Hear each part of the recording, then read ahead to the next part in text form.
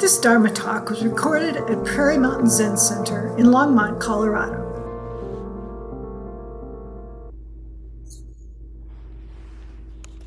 Good morning, Noble Sangha.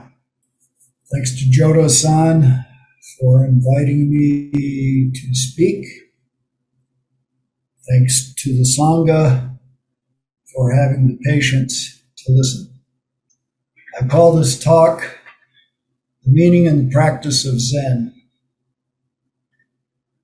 As in my previous talk, I would like to have a fluid dialogue on all questions. So please, everyone, I just fat-fingered the mouse. As in my previous talk, I'd like to have a fluid dialogue on all questions. So please, everyone, unmute and speak up whenever the urge strikes you. Looks like no one wants to talk. So any questions or comments at this point? So I'll begin where my last talk left off with this comment by Kazan from the Record of the Transmission of Light. There is no Dharma to impart to another, nor any to receive from another. This is what I call the true Dharma. To express this, Shakyamuni held the flower aloft to let it be known that it was, is, and will be immutable and indestructible, while Kasyapa broke into a smile to let it be known that it was, is, and will be beyond beginning or end. In this way, master and disciple met face to face, and their lifelines flowed into each other. Their pure, perfect, bright, full understanding has nothing to do with thinking in the mind. This is not the delusion of a personal, substantive self. On the contrary, the eye and the treasury of the true law has been completely entrusted to you yourself. Therefore, whatever name you give it, do not call it Kasyapa's or Sakyamuni's. Then I made these comments. The true Dharma, aka eye and treasury of the true law, exists as a facet of the true nature of reality. It must be realized by each individual through meditation into one's true nature and cannot be found through the use of the intellect or reason, which are insufficient tools for this purpose. The transmission of that which cannot be transmitted is, in my opinion, the recognition by one who knows their true nature of another who has found their true nature, because in it all are one. So I took this as my starting point. As I began to prepare for the talk, I had to face a koan of sorts. If indeed there is no Dharma to impart or receive, and the realization of it has nothing to do with thinking in the mind, what is there to talk about?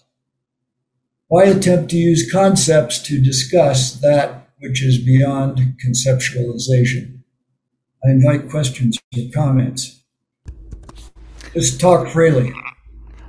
I have often had similar thoughts about the value of sutra study when we're talking about things being beyond the intellect. And I think the best thing I've come up with so far is that sutra study is the finger pointing to the moon. And so it is something to help us with realization, as long as we realize that it is not realization itself. Okay, I completely agree with what you said. Anybody else? Paula. And yet I have to say I'm really impacted. You know, it might not be intellectual, but I'm being impacted and moved by, sometimes more than others, by words. I just want to share that. Anyone else? Okay, Yes, the words are important. And here's what I came up with so that I could give a talk. Otherwise, we'd just have to sit here in silence and possibly hear some bells.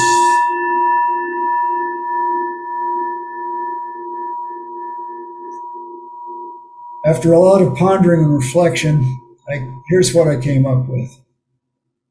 The whole point of intellectual and conceptual teachings is to lure, entice, convince the discriminating mind and intellect to engage in and continue practicing meditation.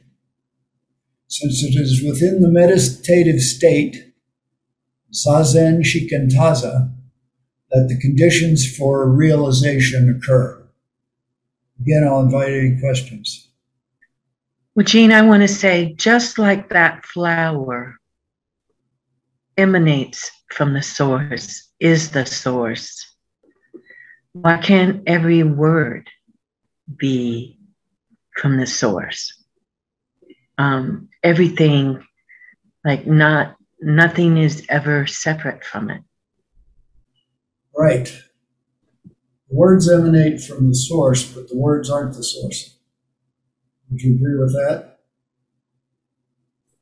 Paula? I don't know. Okay. But knowing is most intimate. So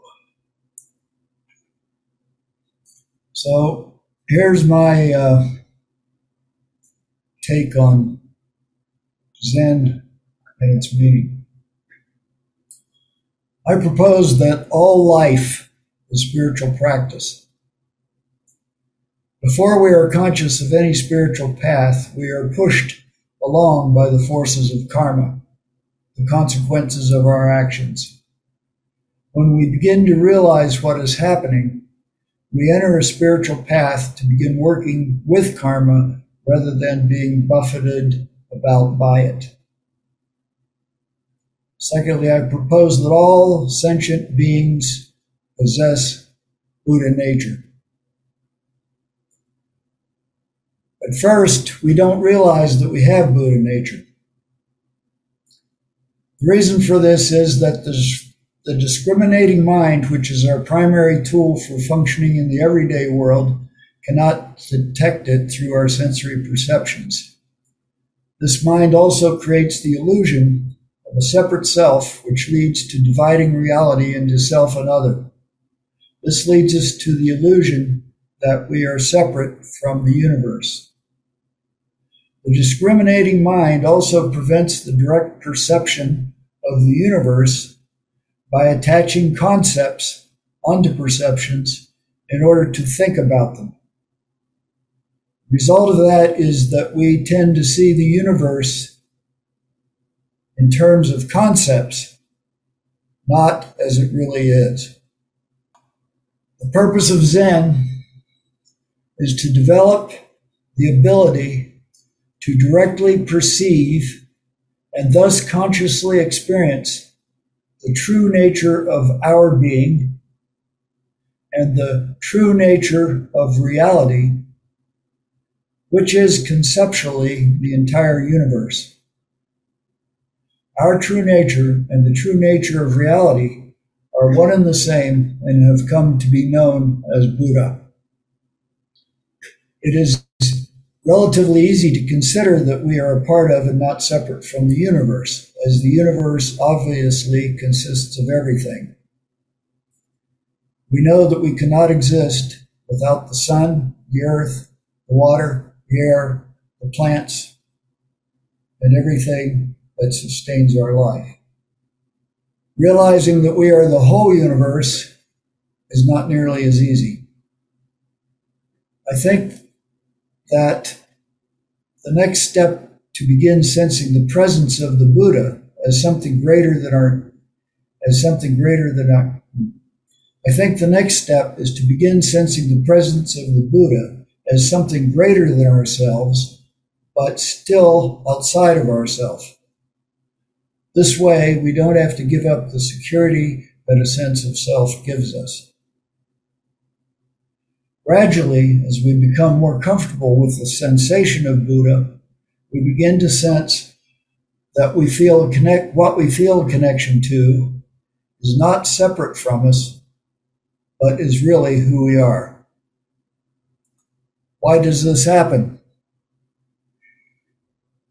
As I said before, all sentient beings innately possess Buddha nature. Buddha nature constantly strives to express itself. The Buddha's body is the mountains and rivers. The voice of the Buddha is the sounds of the mountain stream, the singing of birds, the wind in the trees. It expresses itself as the drive in the human heart towards spiritual practice. All this is just Buddha nature creating a universe, always gently nudging sentient beings onward towards Buddhahood. How does this happen? Let us consider the Japanese word Zen. What does it mean? It's a question. What does Zen mean? Oh, come on, somebody knows that. Paula. Yeah, I'm just going to jump in. Go. Doesn't it come from like a Chinese word like Chan? It comes from the Sanskrit like dhyana, which is about meditation, and which I guess something got evoked about penetrating deeply into. That's what came up for me. Okay, well, you got it right on the nail on the head. Zen means pure and simple meditation.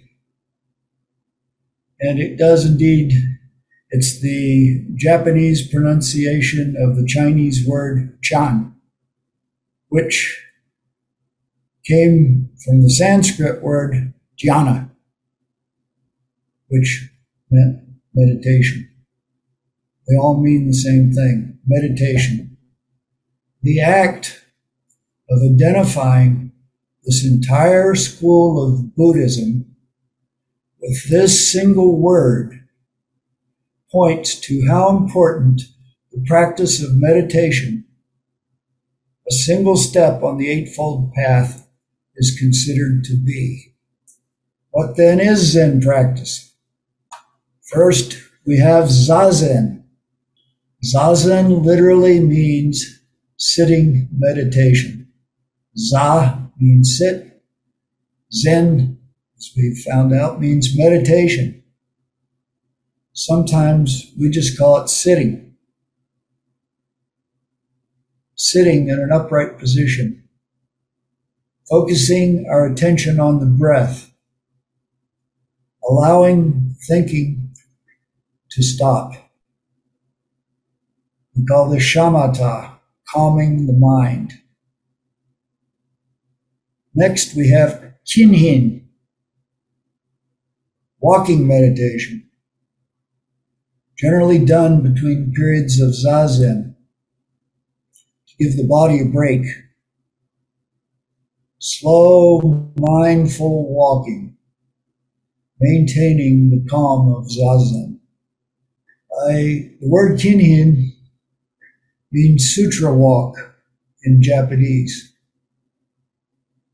In traditional Buddhist cultures, there's a practice of circumambulating, that is, walking around sites designated as sacred and reciting a mantra or a sutra. Sutras are records of talks or discourses by the Buddha. A sutra, thus, is a talk about practice. More generally, sutra can also mean a presentation of the awakened mind. So, to step forth in kinhin is to embody the presentation of the awakened mind, to demonstrate awakened mind. In meditation, any expectation, any concept that you may hold about realization gets in the way of the direct experience of reality, which is realization. So, leave your concepts and expectations at the door of the meditation hall along with your shoes. They will only hinder you in your practice. Leaving all these tools of the discriminating mind behind is not easy and requires much practice. Practicing on one's own is useful, but practicing with Sangha is preferable, as there is a group energy that manifests that one can tap into to enhance one's own practice. Also, peer pressure makes it harder to scratch your ear or get up and do something else than sitting in a quiet group. Also, your presence in the group sitting zazen reinforces the will of the entire Sangha and serves as a teaching to newcomers that it is both possible and acceptable to sit silently in the company of others. You teach just by sitting, just by being there. And finally, we have shikantaza. I have long felt that when one sits in zazen and manages to get one's mind into a calm state where few, if any, thoughts arise, that the sense of Buddha that I spoke of earlier manifests. I hesitate to conceptualize what I believe occurs at this point for fear that any concepts might interfere with the actual experience. I had called this experience the silent teaching, as it takes place in the silence and is not conveyed in words. This was my own term that I had never encountered anywhere before. As I was preparing this talk, I Googled shikantaza to make sure of the spelling. Only quite by chance, as often happens when consulting the Google Oracle, I found out where the term shikantaza originated and who introduced it. It was Ru Jing, Dogen's teacher in China, who introduced the term shikantaza, referring to a practice that he called silent illumination. I believe that what I had identified as the silent teaching and what Ru Jing called silent illumination are one and the same. So, when we practice shikantaza, we open the hand of thought and allow the true reality to reveal itself. Now, to sum up. To practice Zen is to practice meditation. If we trust in our practice and continue it, our inherent Buddha nature will reveal itself to us through the process of meditation itself. I will close with this quote from Shohaku Okumura from Don't Have Deluded Thoughts from the Dogen Institute website. In our practice, when we see things from the zazen of opening the hand of thought and actualize the true reality of all beings, we see that the great earth, mountains, and rivers are still the pure body of the Buddha's Dharma body. This is when we hear the sounds of the valley stream as the Buddha's voice and see the colors of the mountains as Buddha's immaculate body. I hope this talk has been useful to you in some way. Thank you. You've been listening to a Dharma talk from Prairie Mountain Zen Center in Longmont, Colorado. To learn more about us or to make a donation, visit us at prairiemountain.org.